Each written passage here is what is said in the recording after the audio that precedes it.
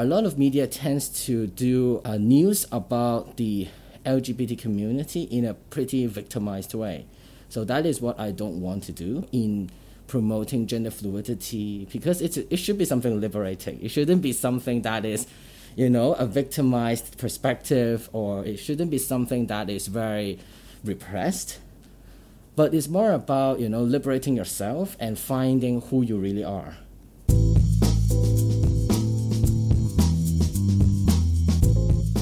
Welcome to the Hong Kong Heartbeat podcast by Asia Society Hong Kong. This is the podcast that showcases the people, stories, and voices that make Hong Kong a uniquely dynamic and world-class city. Today's guest is Siu Feng Law. I am Siu Feng, and I identified as a gender fluid person. So I am biologically female, so I'm female assigned. I'm assigned female at birth.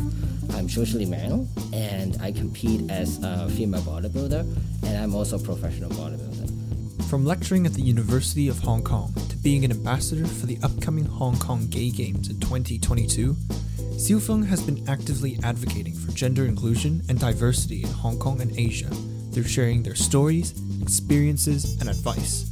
We caught up with them to hear first about some of their proud moments and their complex journey of LGBTQ advocacy in Hong Kong. Today's episode is in English, and now to Siu Feng.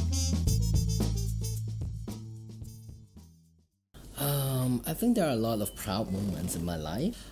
One of those more intimate one is when my family finally accept me as who I am, because as I said, I come from more an educational background. My father is actually a school principal, high school principal. So for a really, really long time, like since I was in high school, I was in his high school. So we always had some struggle about about how I perceive myself. And there were conflicts when we were younger, a lot of conflicts. And he didn't really understand, what I was going on. And actually, I didn't know what I was going on as well. So, there were pretty much a lot of struggles, a lot of, uneasiness during my high school period. And my father, it took him, I would say he's not like very, very conservative kind of person. But in terms of like gender and sexuality, he's actually teaching biology, so you can imagine and he is a religious person, he's a Catholic, so for him, it's really hard for him to understand that, there are different kinds of people in the world. And he always would use biology theory to say that, it has to be between a man and a woman, for whatever reproductive purpose, I think it took him really a long time to really understand, I'm just who I am. So, it came finally after 15 years of struggling, last year. It should be last year, early of the year. Because it all came from an incident that I actually share in an interview. So I was actually having a family gathering, and usually I would just watch out, if my family members or relatives were heading to the washroom, because they didn't know that I go to the male washroom. So at that one time, I was, I really need to pee. So I went to just go straight to the men's room. And the moment I opened the room, I saw a very familiar face. And that person say hi to me. And I couldn't respond. And so I just say hi back. And then I just rushed into the cubicle and tried to process what's going on. And I realized that was my father. My father was there. He was looking at me. And I actually shared that experience in an interview, saying that it was actually one of the most embarrassing moments in my life, and I didn't know how to do it because my father never talked about it afterwards. You just skip it and ignore it. So I was thinking that, was he going to accept me, whatever? Because he had asked me about the washroom problem many years ago when I started to look more masculine in my university. So he was asking, how can you go to the female room when you look like a guy? He did ask me that kind of question. So I was actually pretty vague, and I say, maybe I go to the disabled washroom sometime and all these things. And that was the first time he actually confronted face-to-face to me. So afterwards, I shared that in an interview, and a few months after the interview was published, we were in a family gathering again. And towards the ending of the gathering, my father suddenly pops out and say, I want to clarify something. And I say, what are you going to clarify? And I say, because he thought I was saying that he felt embarrassed, but I was actually saying I was embarrassed. So he said, I want to clarify that I was not feeling embarrassed at that time. I was actually feeling really happy and proud that I saw you in the mail room that day because you were finally being yourself. So I was like, oh my God. So I was like, oh, I couldn't believe it. And I couldn't, process about all these things. So it took me a week to understand that, oh, so he was implying that he accept me now. So that was how that thing goes. So from that onward, everything went pretty smooth. So it actually took me 15 years. So I think that was a pretty intimate moment in which I feel really proud. And I was even more proud when I took my father, after years of bodybuilding training, taking my father to the gym.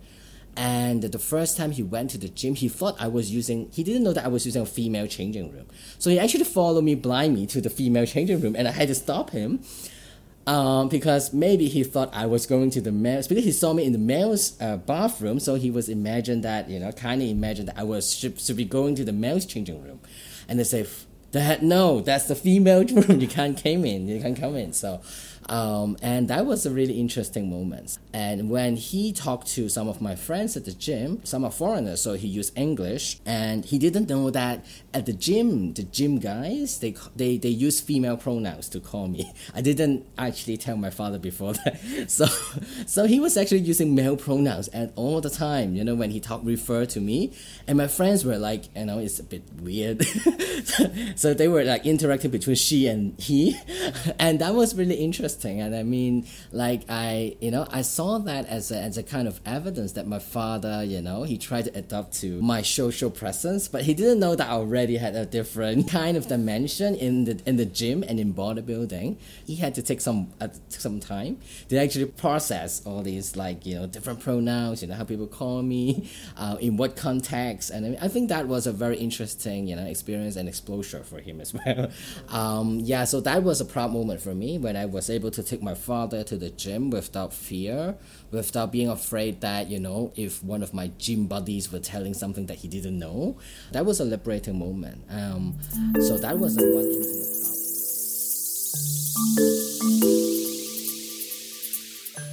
Within the LGBT community, especially the transgender community, initially when my first when my first interview was done on the magazine and newspapers, there were actually pretty conflicting or contradicting responses from the transgender community. Of course, from some of those, they are pretty supportive, it should be celebrated, as part of the transgender, identity.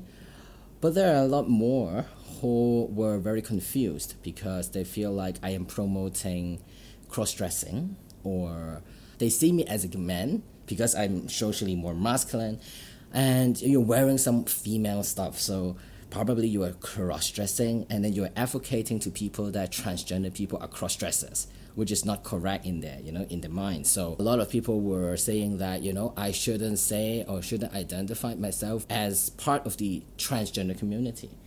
You should separate from us, kind of. So there were pretty conflicting ideas on that, because some would say, okay, well, it's part of, you are part of the transgender community. Then some of those say, you are not.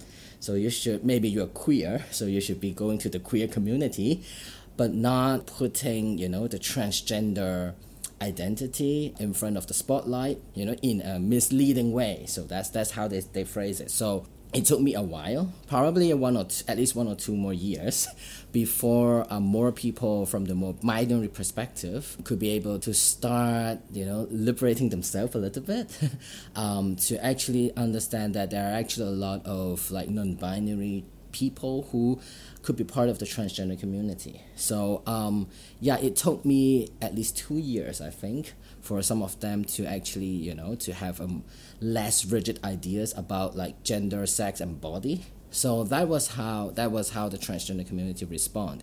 And there were actually people calling me and asking me, people who are researching in transgender issues, asking me if, what do you think? Do you think of yourself as a transgender person? because of you advocating all this gender fluidity and everything. And usually my response would be that academically transgender is actually an umbrella term, but locally, as for activism, for people to be easier to understand about the community, probably I should just separate myself from the transgender community as the binary transgender community, so to say, and to advocate my own gender fluidity ideas separately. Now, some more rigid or more binary transgender activists in Hong Kong, they're able to accept me as who I am, and we no longer argue about whether I should be belonging to the transgender community.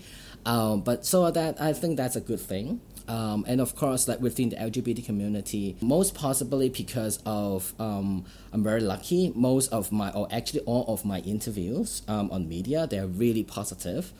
And I think it also helps promote kind of this positive representation of the gender minority in Hong Kong. So I think that is very important. So you have some representations that are more positive. They are not only about victimizing people or putting people into a very a passive, suppressed mode, but to allow liberation and all this subjectivity, positive subjectivity of transgender, or non-binary people. That's very important. So within the LGBT community, they're very supportive of me being, advocating on these issues.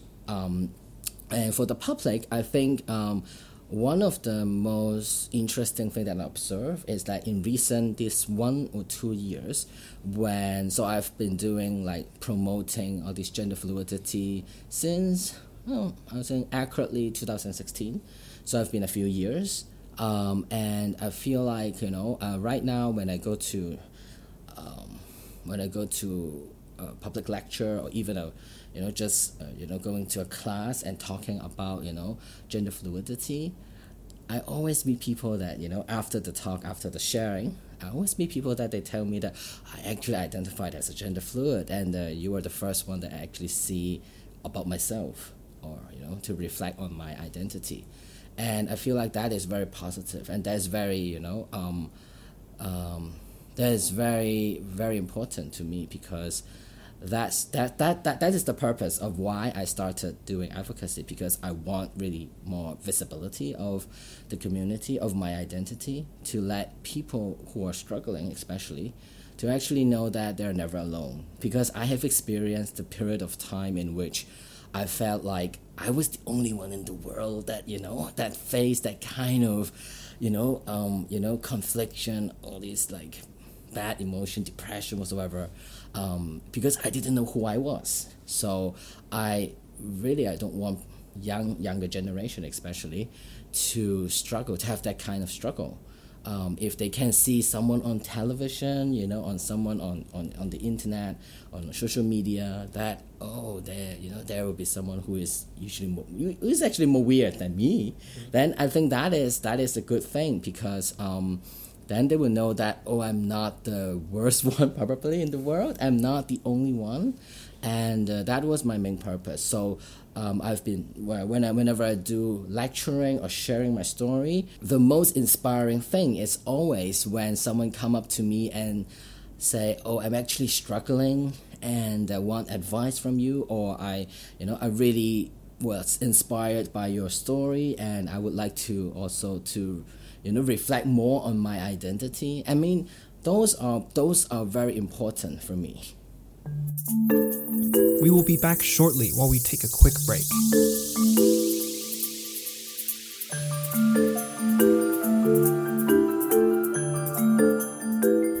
We now continue our conversation with Xiu Feng about their connection with Hong Kong and some prospects they have for its people during uncertain times. I always feel a sense of belonging in Hong Kong, and I feel like Hong Kong has a lot of in terms, if you talk about gender and sexuality, or even sports, or the fitness culture, we still have a lot to catch up. but this is still our home in a sense. So although we are a bit slower than maybe neighboring places, right, or in other Asian places, in terms of having same-sex marriage, in terms of having more gender and sexual gender equality, and also sexual freedom, we still have a long way to go. I feel like it's still worth to fight for all these equal rights. Especially for all these like gender and sexual minorities in Hong Kong. Although there are circumstances that I might not be totally feeling great about what's going on in Hong Kong right now, I still feel like there are still a lot of things that we can do in terms of opening up people's minds to accept different kinds of possibilities, right? Not just sexual and gender or body possibilities, but a lot of different kinds of possibilities. I always believe in diversity. I believe in inclusion. I believe in allowing people to voice out what they really think, and have a safe place for them to voice out what they are concerned about. So this is very important for not only me, not only a minority, but everyone in the society. We are all connected as one anyway. With all these different uncertainties that's going on, no matter the virus or even the political situation in Hong Kong, I think one of the important things that we have to do is we have to go back to ourselves. My experience, my journey allows me to, actually forces me to look deep into myself, to really have that curiosity and that persistence to find out who I really am. And you have to go inwards to yourself and to search for who you really are, despite everything that's going on around you. And I think that is something that I am working on right now. And I feel like people who are very confused, very frustrated about what's going on in Hong Kong right now should also, come back and go inwards to yourself. Because to freely liberate yourself, to freely feel liberation or feel freedom, you have to first liberate yourself. Meaning that you have to, for me, it means that you have to be able to break through all these binary preconceptions that you have imposed or internalized throughout your life. For me, gender is my lesson. So my sexuality, my gender identity is my lesson to learn how to break through some kind of binary, presumptions that I have always imposed on myself. And everyone have different lessons. So I think that the very important, very crucial thing for us to do right now, despite all these uncertainties, is to really come back and to see who we really are. So that's the feeling about, not particularly Hong Kong, but I feel that everyone has to do it, facing all these different kinds of unrest, uncertainties that's going on in our society. We thank Siu Feng for taking the time to share their amazing stories with us, and we thank you listeners for tuning in. Be sure to subscribe or follow Hong Kong Heartbeat on your favorite podcasting platform to get notified about new stories about the city. We hope you enjoyed this episode, and we'll see you very soon.